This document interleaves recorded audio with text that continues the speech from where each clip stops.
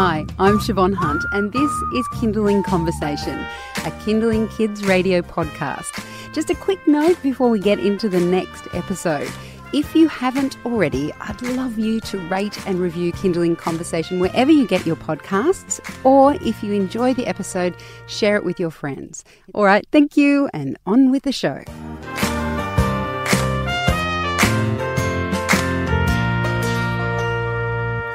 When your child is starting school, the first day can loom large. Even if they've been to daycare, it can feel like a big step for everyone. So how do we support our children both on the first day and the weeks to follow? Karen Young is a psychologist who runs the website Hey Sigmund. She's also a mum. Hi Karen, how are you? Hi, good. Thank you for having me. It's a pleasure. Do you have any tips on how parents can support their children on the first day of school?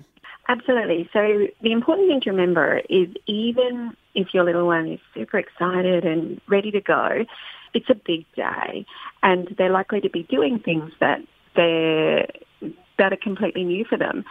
So on their first day, just be ready to support them and not expect too much from them.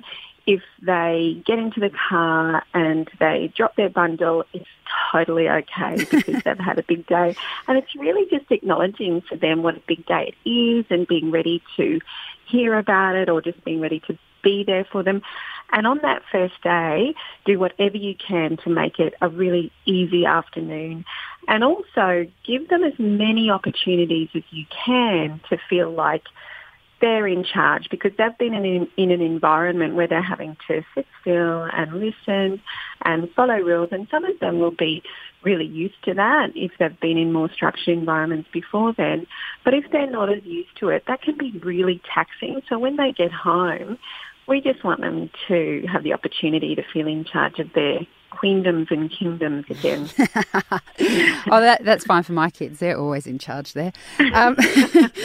So Darcy started school last year, and I found that it was actually the third term when it got a bit challenging. What can you do when it sinks in that school isn't just for a day or a couple of weeks? They hit that, don't they? And that can be really stressful for them. And really that's just about letting the wave wash over them. So it's just about standing still and also giving them plenty of opportunities to still have fun and play. So if there's a term where they're feeling tired or they're starting to face that this is here for a long time, if you can cut out those extra things after school, the extracurricular stuff, and just give them opportunities to play. And play is just as valuable as anything that, any activities, any structured activities that they're involved in.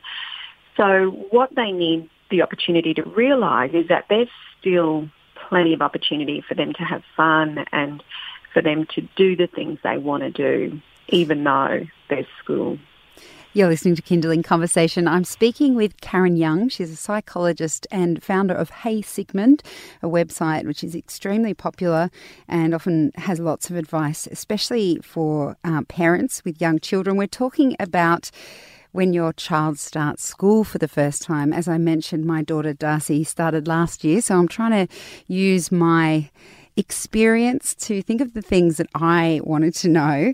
And we were just talking about how we can support our kids in the first days and weeks. And Karen was just mentioning how important it is to both give the children a sense of control when they get home, because they often have none at school, and also to allow them time to play. Something that many parents will hear often, or at least I did, is, I don't want to go to school, or I feel sick. What's the best way to deal with these comments when you probably are quite sure that they're not actually sick and they just don't want to go to school? Yeah, so that might be because they're tired or because they prefer to do something else. Of course, that's understandable, or they might have a little bit of anxiety. So the best thing to do when that happens is to validate how they're feeling. So I know you have big days at school, don't you? Or I know school can feel like a bit of a pity sometimes, can't it? It's really important though, and I know you're going to be okay. What can we do this afternoon so you've got something to look forward to? Or what can we do on the weekend so you've got something to look forward to. So what happens with that is that makes them feel supported. It makes them feel like it's okay to feel like that. And it also directs them to think beyond it, to the things that actually can make them happy. It's really important that we don't support the avoidance, because what they learn then is that the only way for them to, feel safe or feel happy or settled is to avoid the tough stuff, and we don't want them to learn that.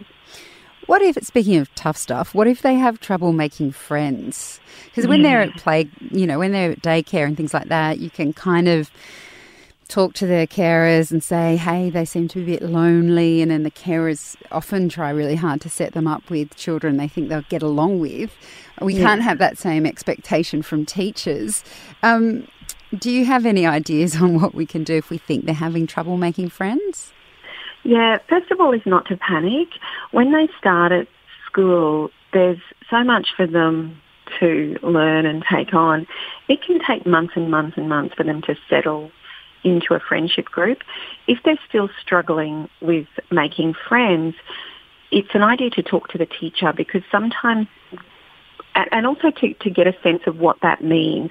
Does it mean they don't have a special friend they can go to all the time? Does it mean they're feeling that sense of overwhelm when lunchtime starts because they're not sure who to go to, because there are too many options but none that feels special enough or right enough?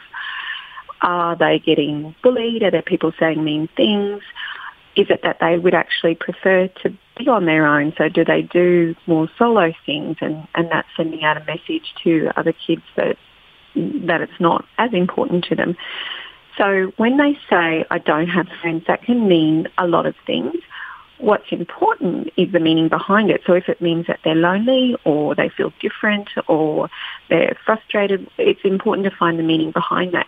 But talk to the teacher, because sometimes the teacher can organise for them to sit beside someone, or when they have activity groups, to be in an activity group with the kids that they might feel comfortable with. So we can still find ways to direct them to a group who is more likely to be compatible. But it can take some time for teachers to understand who that might be or what that might look like, and then organising play dates with the kids who the teachers say they seem to be getting on with at school. So there's a few things, but first of all, we need to find out what that means when they say that, and the teachers can be a really great help with that, even though it's school, even though they do have more kids and limited time to spend on each one, they can still help to direct those friendships a little. And I've definitely found that with Darcy's teacher for the first year. I think Mrs. Fitzpatrick, oh my goodness, I don't want to let her go. She goes into another class. And I think, I don't know if that's been your experience, Karen, but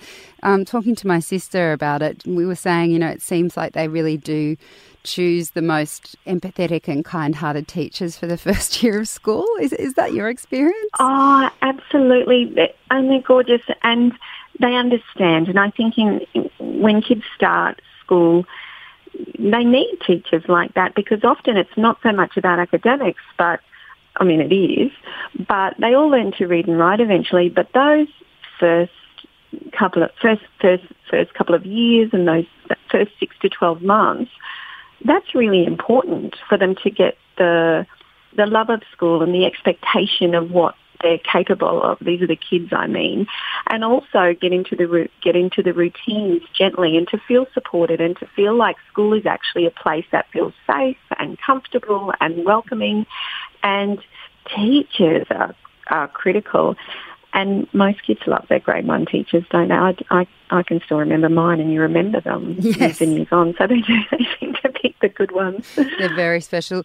And look, you touched on this before, but I'm wondering how you might suggest parents deal with that extreme exhaustion that children can get. Particularly at the beginning of the year when they start, but it also, the whole experience can be quite huge for them. My daughter has never slept so well. Do you have any tips on how we might manage that kind of exhaustion for them? Take away as many structured things as you can, so that they can have as much opportunity as they can after school to recharge by doing the things that they love doing. And those extra commitments can just be another tax. Also, if they melt down, just let that wave wash over too. It's not bad behaviour. It can look like bad behaviour, but it's not. It's just their exhaustion usually. So you just have to really just go with it and let them be. And of course, as much as you can, let them have a routine of bedtime so that they know what to expect, so that they know what's coming. And for you as the mum or the dad, let go of needing to be that perfect parent after school. So if things get a bit wild and woolly, that's all okay. So sometimes we need to let our kids just direct things a little within really safe boundaries, of course. But, you know, if it means scrambled eggs for dinner one night so that you can spend more time with them, then that's okay. So we have to kind of be more open as well to what they need in those weeks, or either in first term or towards the end of the year when they're exhausted, because often they need more of us. So it's important for us to let go where we can so we can do that. Karen, as always, it's very good advice. Thank you for speaking with us. Thank you for having me. It's been a pleasure. That's Karen Young from Hey Sigmund. And you can find a lot more from Karen at her website. It's Hey Sigmund. And I'll put links up on the website later this afternoon.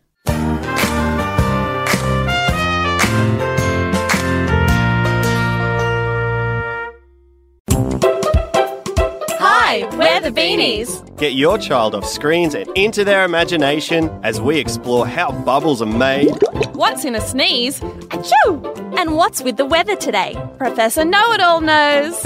Hello, Beanies. Hello! The Beanies, a podcast just for kids. Subscribe now on iTunes or listen anytime on the Kindling app.